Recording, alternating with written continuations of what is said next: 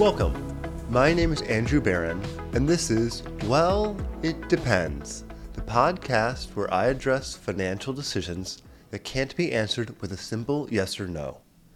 In this episode, I asked the question, what do I need for an estate plan?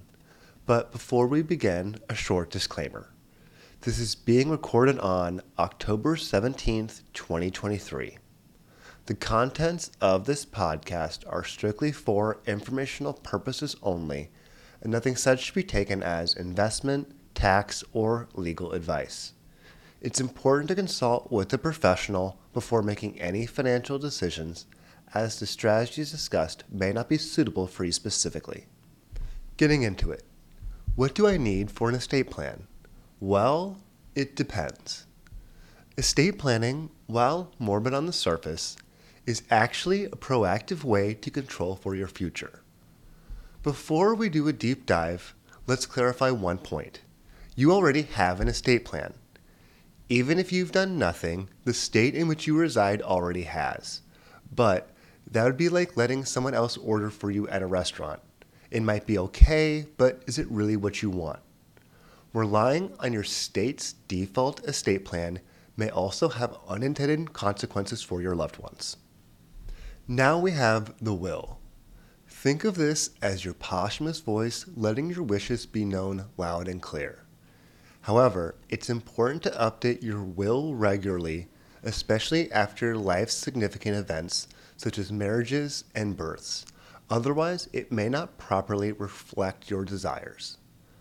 Aside from being public, wills can also lead to family disputes if the language is ambiguous, so clarity is key. Then we have trusts. While there are many different types of trusts, ultimately you can think of a trust like a safety deposit box that only specific individuals under specific terms can act on. Trusts are not just for the wealthy, as they can provide benefits for taxation, protect your heirs against creditors, or ensure that spendthrift heirs don't spend through their inheritance.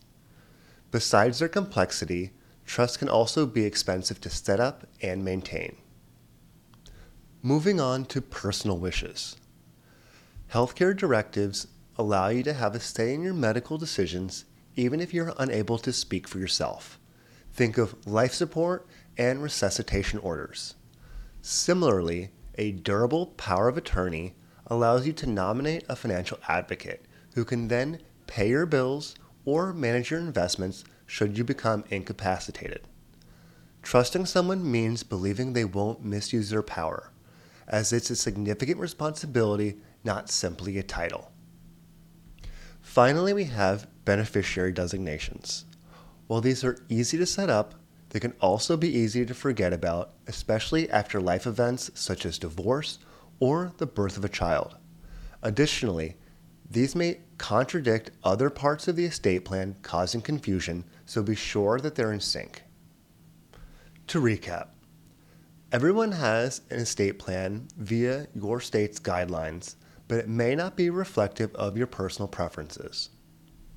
A will is your voice for asset distribution, but it's important to make sure it's updated regularly.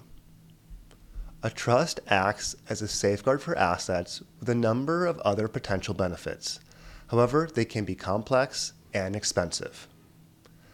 Healthcare directive and power of attorney allow you to pick medical and financial directives. However, it's important to pick your representatives wisely. And beneficiary designations dictate who will inherit specific assets. It's important to regularly check and update and make sure that it corresponds with other parts of the estate plan. So, to answer the question, what do I need for an estate plan? Well, it depends.